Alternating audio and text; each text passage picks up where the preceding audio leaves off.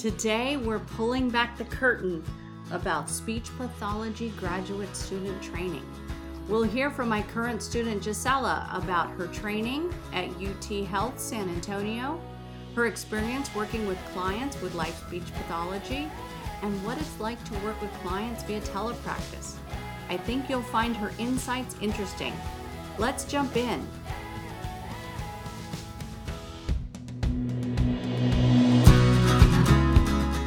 Welcome to the Listen for Life podcast with Genevieve Richardson. Genevieve is a speech-language pathologist rehabilitating adults with communication challenges after a stroke or due to a neurological impairment. Living with aphasia is hard. Caregiving is hard. You are not alone. Get equipped with knowledge from experts in the field and professionals you need to know. We'll hear stories and experiences from others who are navigating life with aphasia. So, put your earphones in and take a walk outside. This isn't just a podcast. This is a community, a resource, and a support system. We're in this together. Do life. Hello, everybody. Thank you for joining us today. This is my first interview officially with Gisela. Hi, Ms. She is my current graduate student. She is at the University of Texas Health Science Campus in San Antonio, Texas. Welcome, Gisela. Hello, thank you for having me. You I'm so excited to be here. This is fun. So what you all don't know is this is like our sixth take because I just can't seem to get this tech figured out. But anyway, so I am the wizard behind the curtain and the curtain is wide open. You all get to see it, well, hear it as it goes down. So I thought we'd start today and talk just a little bit about how does one become a speech pathologist. So in general, and then we're going to get Gisela's take on it. You have to get a bachelor's degree. It's typically in the area of communication disorders. At least that's what my degree's in. What is yours in? Correct. Mine's also in communication disorders. Go ahead. And if you have another degree, you can also level and go back and just take those courses that you need and level. There you go. Great advice. And I remember when I was in school, there were several people that did that. Mm-hmm. And then you catch up and you all can go to graduate school together. So as a condition of graduating with your master's, you have to complete at least one internship. I did two because I did an internship in the schools and then I also wanted a medical internship. Were you required to do two internships? Not technically. We just had to do 4 hours of clinical work, 400, not 400 hours of clinical work. And we did a total of 2, although I know other universities do more than that, depending on if you're online, virtual, or in person, or if your college has or university has a clinic or not. Gotcha. So we know that you need a master's in speech pathology. You can work with kids, you can work with adults, and then there's tons of different other ways you can work with kids, with adults, or you can work in the corporate field. There's lots of ways you can go. Gisela, I'm going to back up a step. So how I got to meet you, and she's heard the story 100 times, but you all get to hear it hopefully for the first time.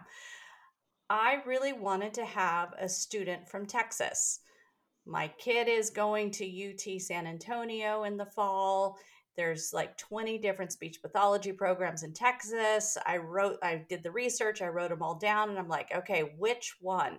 Well, when UT San Antonio came up on my list, I'm like, ding, ding, ding, that's where I'm going to start. Little did I know that down in San Antonio, you are part of the UT Health program versus UT San Antonio, which is part of the University of Texas, just university system. Mm-hmm. Is that a big deal? I mean, UT Health System, that's statewide and Texas is huge. Yeah, I think UT Health definitely treats it as a big deal. They've always really expressed like we're not part of UTSA, we're our own system because I think UT Health itself is more medically based, and I think they wanted to distinguish that by like saying we're not UTSA, we're UT Health in San Antonio. So I think it's just the emphasis on like medicine and a lot more medically centered uh, education.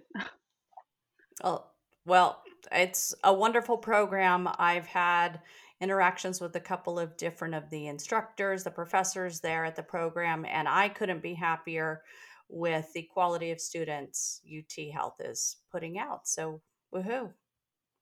Thank you. I'm going to take that as a compliment. And but I also loved how their program works. I mean, I got a literal huge variety or like huge range of courses, all the way from pediatric feeding to like traumatic brain injuries. I mean, and cultural competence. I mean, it was amazing the coursework that they provided.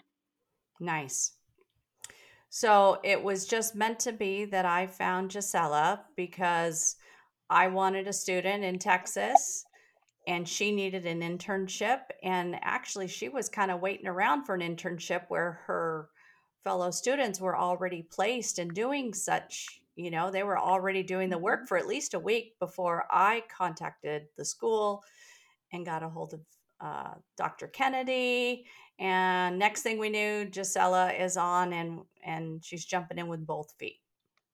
Yeah, and so one of the reasons I was just sitting around waiting was because I was really advocating for myself. I really wanted an adult placement. I really wanted to work with adults. So I was like, I refuse to be placed with kids again. Put me with adults. And so that's why she had me on hold, and luckily you came around and I got to be placed with life speech pathology. So I have a cat. Her name is Kismet. And Kismet means fate. It's like karma. Well, her brother is called Karma. So I have two cats, Kismet and Karma. But when I met Kizzy, it's like she was waiting for me, which is how their names came to be. And I feel like this situation was Kismet. So that's my word of the day, Kismet. Spell it, everybody. Kismet. It's all good. So we've had a great semester. We've gotten a lot of work done. Gisela has been Mhm. great building rapport with all the folks. So let's jump into her self assessment. So, what I like is all my students to do a self assessment right before I get to write up their final assessment, which helps give them their grade. So, first things first, I'd love to know what you've learned about yourself as a clinician going through this internship experience. Yeah, so I feel like I got to learn a lot about myself as a clinician because, especially when you're going through your grad program, you're just like reading the books, you're like neck deep in all of this terminology and all of this treatment and how you're going to apply it. But it's not till you really start doing the work that you start learning how your style is as a clinician and whatnot. And so as I got to work with your clients or my clients, our clients, I learned that one of my favorite parts about being doing speech pathology or speech therapy is I love building relationships with our clients. I think it's the core of our therapy. If you don't have patient rapport, I don't think you're really going to make any improvements. I think it trumps data, it trumps treatment. You have to have that connection with them in order to like see improvement. I think I saw how well you got along with them and how your rapport looked with them, which is why it made it so easy for me to jump in and get to know them because you got along with them so well. And I mean, you knew all of their family and all of their history, where they had lived and all of that, and I saw how big of a difference it made. And it just taught me that I love an environment where I get to like flourish and explore my relationships with my clients. I also learned that I'm super passionate about communication partner training because Miss Genevieve asked me to do a project this semester, and I decided to do communication partner training. And I just didn't realize how important I thought it was until I started doing everything. And I was like, no, I do absolutely love this. And I think this is crucial to the work we do with our clients because we treat the whole person and not just the aphasia, you know. And so as a clinician, I think I learned about myself that I want to continue to treat the whole person just how you do and not just the diagnosis. That's awesome. Folks, my work here is done. Mic drop. Now, if I can just get another 50 of Gisella's before I retire, then my work will be done. So I digress. On to question 2. Tell me how your understanding of aphasia kind of developed or evolved from the book learning to in person. So before starting my spring externship, which is where I'm at right now with you, I had only treated PPA, which is progressive primary aphasia. It's progressive and it looks a lot different than the typical aphasia. So I had very little experience with aphasia, meaning I had to kind of develop what the book told me. And I felt like that was very black and white, you know, clear cut, defined. All of these labels, you know, you have transcortical, you have Broca's, you have Wernicke's, and it's fluent or it's not fluent, or they have good comprehension or they don't. And realistically, it does not look like that. Like labels do not do anything for us. And comprehension is on a spectrum. You don't under it's not you understand or you do or you don't. It doesn't work that way. It's, you know, they might understand this or they might understand with these cues and so on. And so getting to work with aphasia, now I'm thinking of it as a characteristic. So it's way more gray, way more muddled, way more blurry and murky. Aphasia is like something you treat, but it's also something you modify and you adjust. And I mean, if you choose to label things, aphasia will never just be global. You know, once you start treating and working with this client, it's transient. It can change to whatever other label you want to give it, but it's just a characteristic that this person has. I think we know so many people that don't have strokes or TBIs and they don't listen to you when you talk or they're not good at expressing their feelings. You know, we all treat our communication as like a characteristic. And I think that that's how we should treat aphasia as well, as a characteristic in how they communicate rather than like a diagnosis or a overall umbrella of yeah, diagnosis, if that makes sense. I really think it does. I've never been a fan of labels because I never met someone with aphasia that I could put in one of those boxes. I never really liked it. I always fought against it. And I think the other point that you bring up is this is a person. This person does not need to be defined now with their speech and language characteristics. Like you said, it's a characteristic, not a label. And our job is to help them every way we can to improve their communication, improve how they communicate with their families, their spouses, their kids, their neighbors. It is the whole person. I agree. And that's also kind of leads me into communication partner training. You know, we also want to help like train their partners, their neighbors and their friends to also communicate with them, you know, like treating the whole person like you said is it takes two to tango. Like you wanted it's the whole community and that's just going to come with education. And I think that's why I got so passionate about it as I was working on this project because it's so true and resonates when you're treating a person with aphasia that it's beyond them and their diagnosis and it's about community. It is. See, folks, she drank the punch. So we serve clients. I kind of define it in two different groups of folks. So I wanted to get Gisella's take on the folks, and I'm just going to give a broad category of the folks that are working. Either they're early in their career and they have a stroke, or it's through their working years up until retirement. And then my second group is those folks that have probably retired or are very close to retiring, and they're kind of in a different phase of their life. Can you talk to us, Gisela, just general impressions of like the working age group versus the retirement age group? What are their needs? And what do their spouses and families need? Maybe it's the same, but I'd like to hear your take on that. Yeah.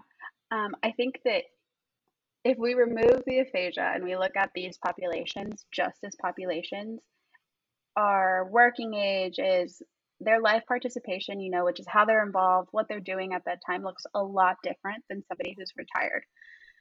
Somebody who's, you know, peak of their career working is highly like motivated and like still has all of these goals and things that they want to reach. Not saying that people who are retired don't. I'm just saying that the goals look different. They're a lot Hmm. more goal oriented and require a lot of more discipline and resilience and commitment versus the goals that you have when you're retired, which might look, generally speaking, like hanging out with your kids who you now get to commit time to, or hanging out with your grandchildren, or taking that trip you never got to take. It's more about getting to focus on yourself and the people you love, where I think that younger age or younger group looks more like hanging out with your friends and committing time to others and the goals that you've set so that you can eventually get to that time where you get to look or work on yourself and focus more on yourself, if that makes sense. So I think that when you add aphasia, those characteristics are still going to be there. A person who had a stroke and now has aphasia but was at the peak of their career is going to be way more motivated to get back into the workforce. And so their goals are going to look different than a person who's retired and whose main goal is to be able to communicate with their partner and read a book to their grandchildren. You know, being able to give a speech at work or being able to give orders or type an email is going to, require different amounts of works and a different amount of resilience and discipline and self motivation than, functional communication, which is, I mean, both are functional. What I mean is simpler, not simpler. I don't like any of those words. I know. Um, I just feel like the verbiage that you use is so like impactful, and for retired people, it's a lot more family oriented or self focused. And so those are going to be slower paced than those of like, well, I have a job interview tomorrow, if that makes sense. But both require self motivation, discipline, commitment. I just think that they're going to um, come out, they're going to present differently Hmm. because the goals are different. Yeah. And That's again, I am not about labeling people, but sometimes you have to acknowledge that depending on where you are in life, your goals are going to fluctuate. And we really, really try to meet each person where they are with their goals.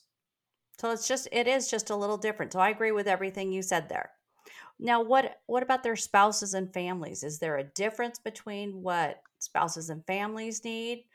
If you have a working age person, like your husband had a stroke versus retirement age, do the spouses need something different? not, I don't think that they do, because I think grief is experienced regardless of age or the goals that the client's going to have for themselves. I think as the spouse or the family or the friend or the caregiver, it's going to be really hard to return that independence to them, even though you want to trust and know that they're going to be okay with that independence. It's hard to not want to over nurture and over care in both situations.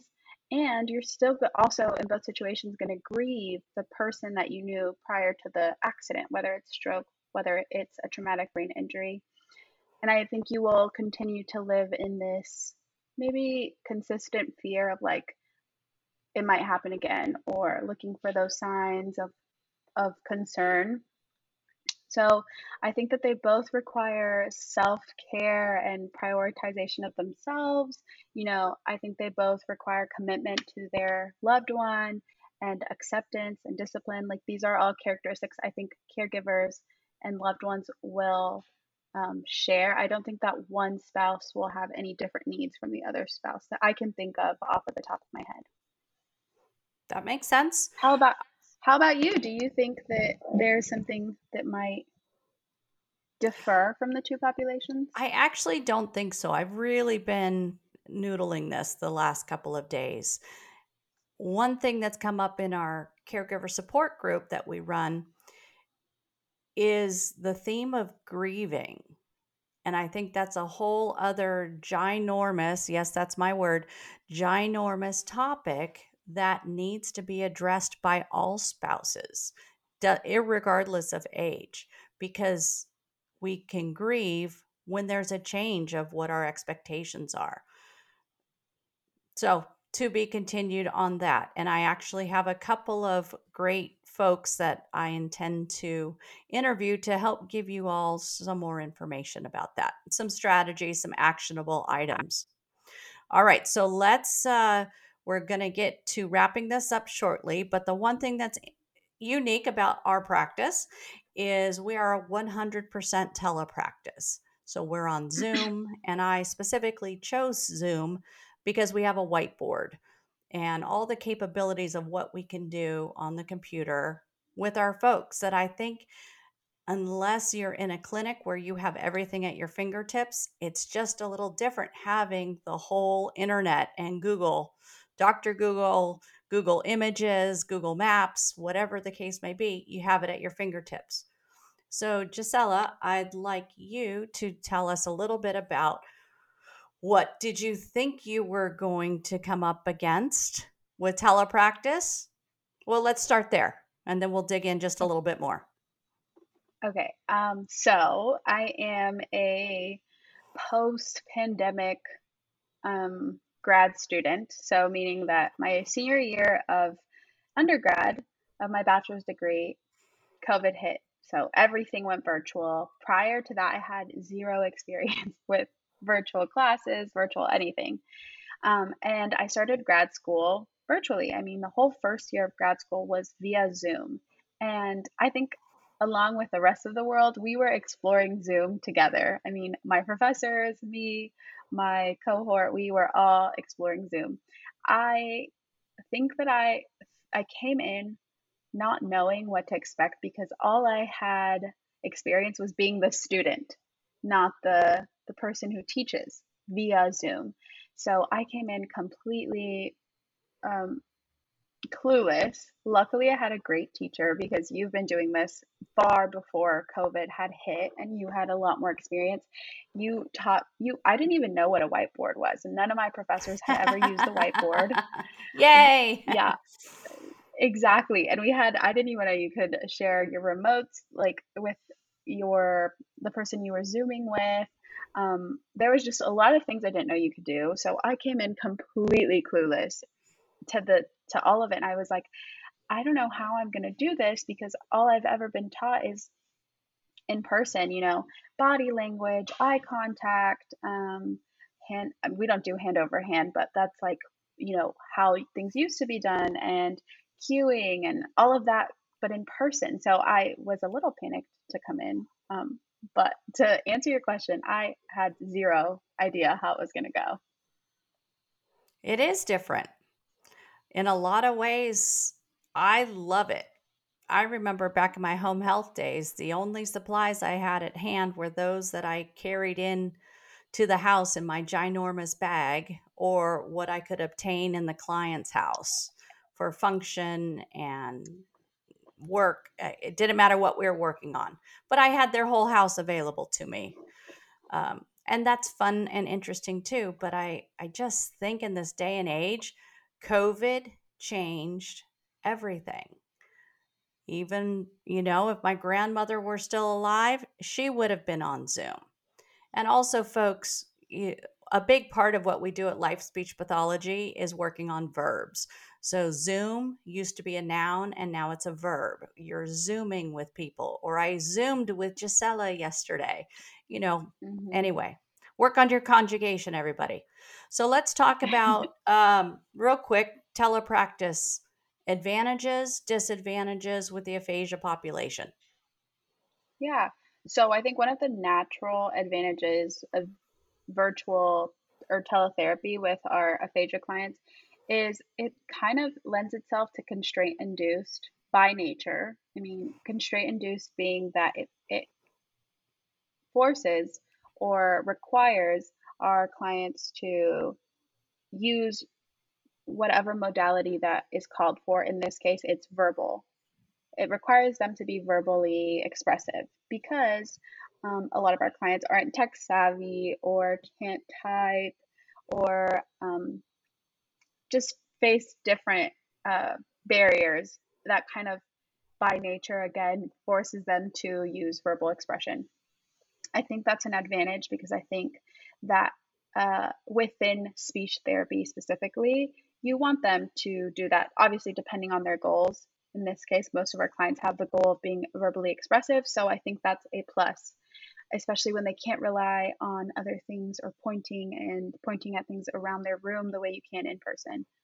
I think it allows everyone to have access to treatment regardless of living situation. You know, we have some of our clients live in a very small town in the middle of some huge state, and we get to treat them regardless of where they're at, and they don't have to drive an hour to treatment. And I think that's fantastic. It also makes it easier for others to join the session as well. I talked about communication partner treatment. And for example, if somebody's friend who lives 30 minutes away and can't, leave work or whatever to come join our session, but has a lunch break, they'd be able to jump on a Zoom and get communication partner training just that easy. And I think that's great because it allows more opportunity to educate people who wouldn't normally drive to a clinic for this small of an education, if you will, or training. I think that it emphasizes turn taking because on Zoom, when you talk at the same time, you don't hear what's going on the way you do in person. So you really have to practice turn taking, which is huge for our clients with aphasia, but mainly our clients with traumatic brain injury. And lastly, evaluations technically are limited as they cannot be like do physical tasks, but I think that that in itself is a benefit because it forces us to be way more dynamic and you're not constricted to this like standardized exam, if that makes sense. I think that's my motto today. I keep asking if that makes sense, but um, I think those are the benefits that we get to see in telepractice, and I have some challenges too. I don't know if you want me to share those as Yeah, well. sure, do it. I think it's a little harder to do multimodal stuff, which is, again, because by nature, it's constraint induced. So our clients who do have a harder time communicating can't do like gestures as clearly or drawing or, showing us stuff on their phone because the camera doesn't get it. Although if they're tech savvy, they can jump on Google and share their screen. So that's still awesome. Oh, that's another benefit I forgot to mention. It's so easy to pivot when you're doing teletherapy. Excuse me. Um, it's so easy to pivot because if they're not gathering what you're saying, I can be on the side googling already a picture of what we're working on, and I can just pull it up, show it to them, and then we can move back over to what we were doing. We can use videos, we can use gifs, we can use pictures, apps, so many tools all in one session without requiring, like you said, have like this big old tub of tools or equipment that we have to use. So it's so easy to pivot and modify like according to your client and their goals, which I think is a huge benefit that is harder to do in person because it's so easy to get flustered and being like, oh, hold on, let me get this and let me get that and give me 1 second because they're watching you do all of this, versus um, via Zoom, you can still keep that eye contact while doing the same stuff. But back to my challenges. Um, it's not always user friendly, as some of our clients are not experienced with tech. It's a little harder to read body language. If I can read facial expressions really well, but not the body language. Um, I think that in person obviously is better for evaluations in the sense that they're standardized, not in the sense that they're dynamic. And I do think that eye contact is easier to monitor in person, because although I might be making eye contact with my client and I think they're making eye contact with me, there's no way to verify that they're doing so. Um, and things like personal space is easier in person for like our traumatic brain injury patients or anybody with like social or pragmatic goals. The personal space obviously is like non-negotiable when working via Zoom. But that's really it. I think there's a lot of benefits, and I think it's really great for clients who are willing to put in the work. I love it for mental flexibility, not only for us as clinicians, but also for our Hmm. clients. I have one gentleman that he had a flip phone when he had his stroke 3 years ago. And he was in a very important job, but he did not use a smartphone. He had never used a laptop. And he has learned to log on, log off. He can annotate on the whiteboard. He can draw on the whiteboard. And now, if for some reason the Zoom link doesn't come in, he calls me on the telephone to tell me to send him the link. So, this is all about initiation, mental flexibility, stick to itiveness. So, I think there are advantages. You brought up an interesting Hmm. point about the disadvantage of evaluations. I've never been a huge fan of standardized, mostly because I don't want to keep my head in a protocol and following through. And I don't love making people do something I know they're not going to be able to do. I've always, other than grad school, I pick and choose what subtest I do and I stop it. So I personally have not done a ton of standardized tests in telepractice. But with that being said, dynamic and formative assessment, whichever you want to call it, it's where you take your clinical judgment, you take your knowledge of the evidence and treatment, and what is this subtest trying to get at?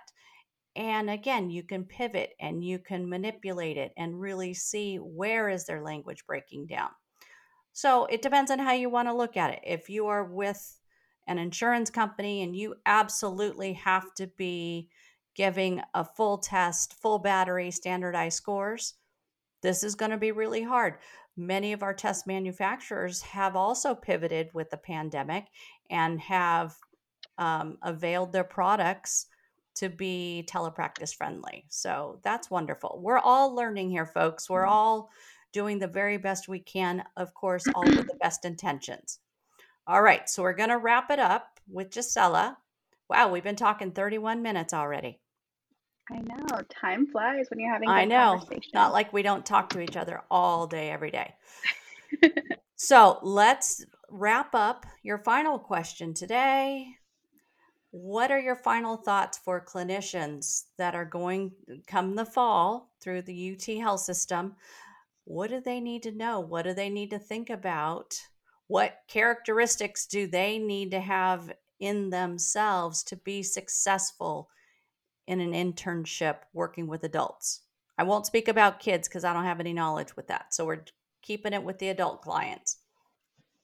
Okay, well, I think that I just would want to share with other grad students that your relationship with your client is one of the, if not the most important factor during treatment.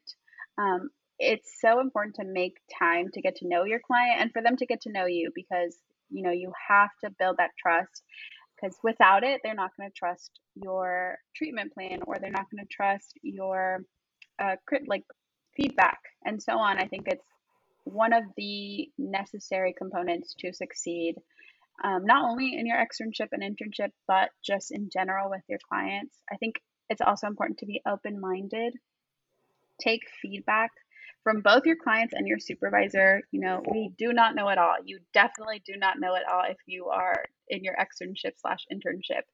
You have to be open minded to feedback, and you have to take it well. I mean, I've heard horror stories where it's a constant like battle of like, well, I did that because of this, and like, arguing. I mean, I hope I took the feedback well. I feel like I did, but I think it's necessary to be open and welcome criticism and whatnot so that we can grow, not glow, grow as clinicians. And don't be afraid to try new things and rethink goals and treatment plans and how you're approaching a situation. It's really easy to be like, well, I already set this goal, so this is what we're sticking to. If it's not working for your client and you're not seeing a progression, it's really important to pivot. And just how it's important to be for our clients to be flexible, it's important for us to be flexible because we don't know all be all, and each person is so different and so unique that we have to be able to try new things and think outside the box for each person. I But think that's that's my great advice. advice. Yeah, you can't get so caught up in, like you said, you've set this goal and you work so hard to write that evaluation. And one thing I've learned in working in so many different settings, you have to be flexible. I guess that's one of the key words. Flexible. Hmm. Think outside the box, be creative, but have that relationship with the people you work with, the clients, their families. It's all been Hmm. great. Well, it's been great having you, Gisela. So we're going to Thank you. have a second podcast with Gisela where we can really kind of dig into communication partner training because she's really put some nice work into this. We'll have an infographic for you. And I just really want you all to hear what she's come up with and be able to apply it to your communication with your loved one. Definitely. And I look forward to that. I definitely think it's important to educate where it's possible. And I can't wait to do so with you. Awesome. Okay. Any last words? I think we should name this episode, what is it? Kismet and flexible. Kismet and flexible. Okay, that's going to be Yeah, we have to have some keywords, so that's what we're going to go with. yeah. All That right, was our Gisela. theme. I think it was. Okay, terrific. All right, folks. We'll see you next time. All Well, you'll hear me next time. right. Thanks.